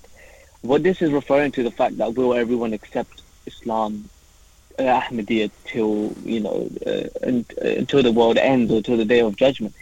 It just, the whole prophecy, the whole part of this is the fact that we need to understand that there will be all types of people in the world at all times. There will be Christians, there will be Jews, and the Quran testifies to this. The Quran testifies to the fact that there will be Jews and Christians till the day of judgment. So who are we to say that every single person will accept Ahmadiyyat, will accept Islam? The matter alludes to the fact that Islam, Ahmadiyyat will be spread manifold. It will be spread to the corners of the world as promised to the promised Messiah by Allah the Almighty. And inshallah, one day the whole world will recognize Ahmadiyyat as a faith, as a religion. Right now, we are still declared as disbelievers and kafirs in many countries, and we face tons of persecution day in and day out. However, the fact of the matter is that one day it will be recognized as a greater. There will be a majority of people who will actually come to the fold of Ahmadiyyat, and it's not such a thing which will happen overnight. It happens in slow progression.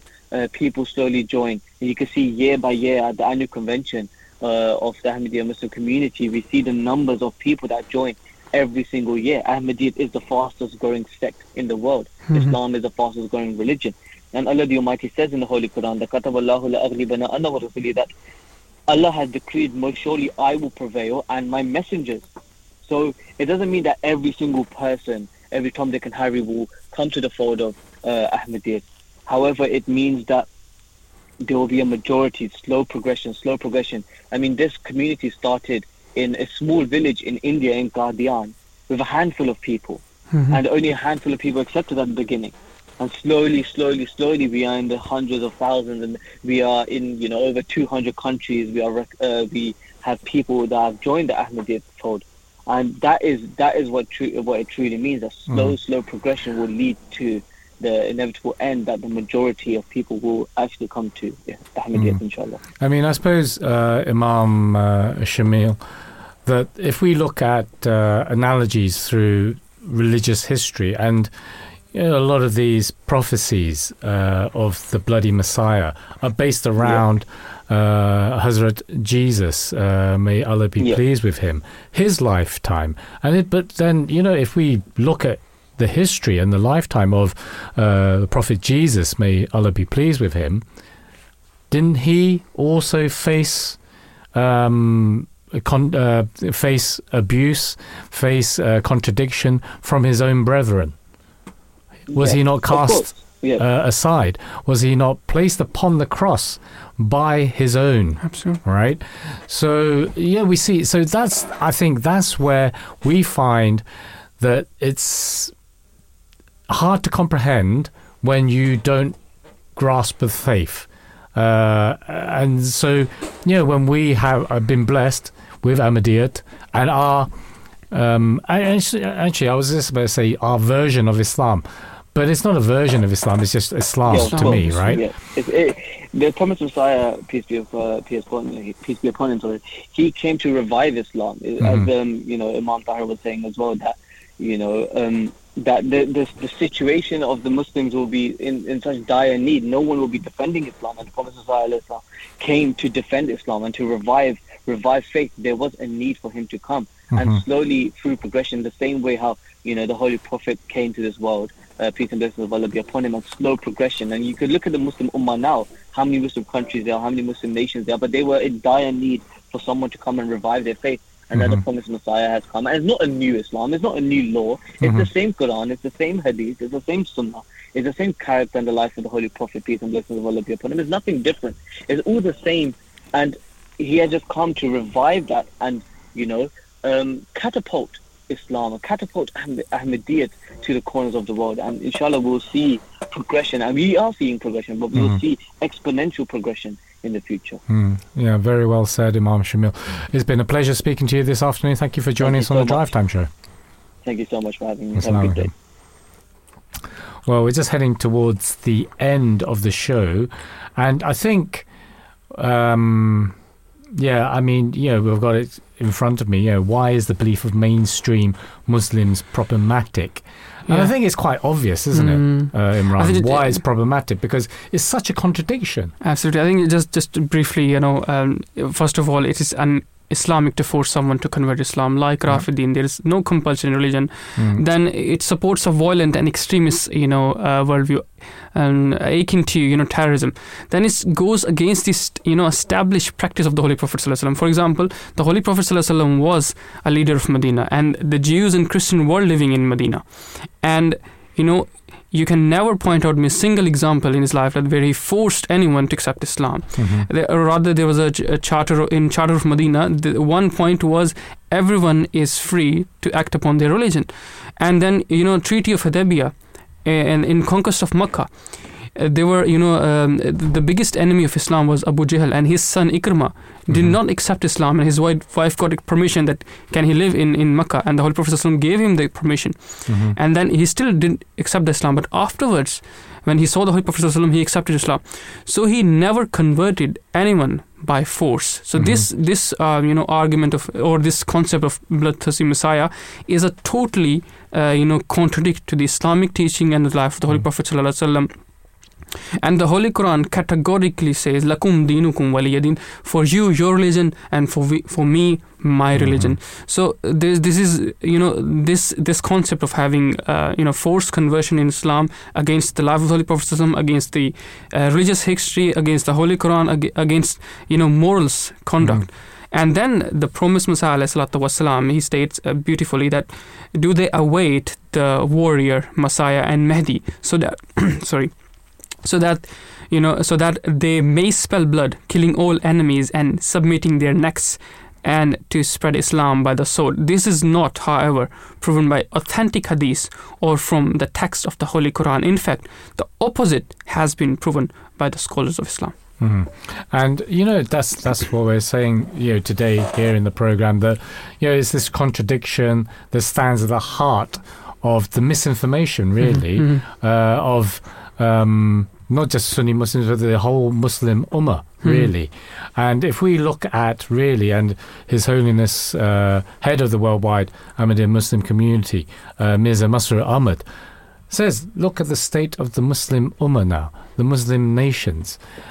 If they could unite, then we would be a force to be reckoned with, but not in terms of military and strength. But you look at the plight of, say, for instance, countries like Palestine. It's not that there aren't any strong Muslim neighbors in the vicinity. Saudi Arabia, what's happening there? So, we'll leave at this point. There's one sign regarding the later coming of the Messiah. The Holy Prophet ﷺ used the word for the second coming of the Messiah, Yadul Harb, that he will abolish the war.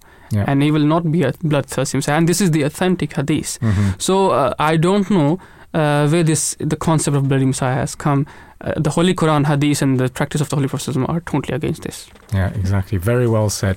And with that, we come to the end of Monday's edition of the Drive Time Show. A big thank you to our producers, Anam, Mahmood, and our senior producer, Faiza Mirza. A big thank you to Wahab. And a thank you to my co-host, Imran Akram. And this was Monday's edition of the Drive Time Show.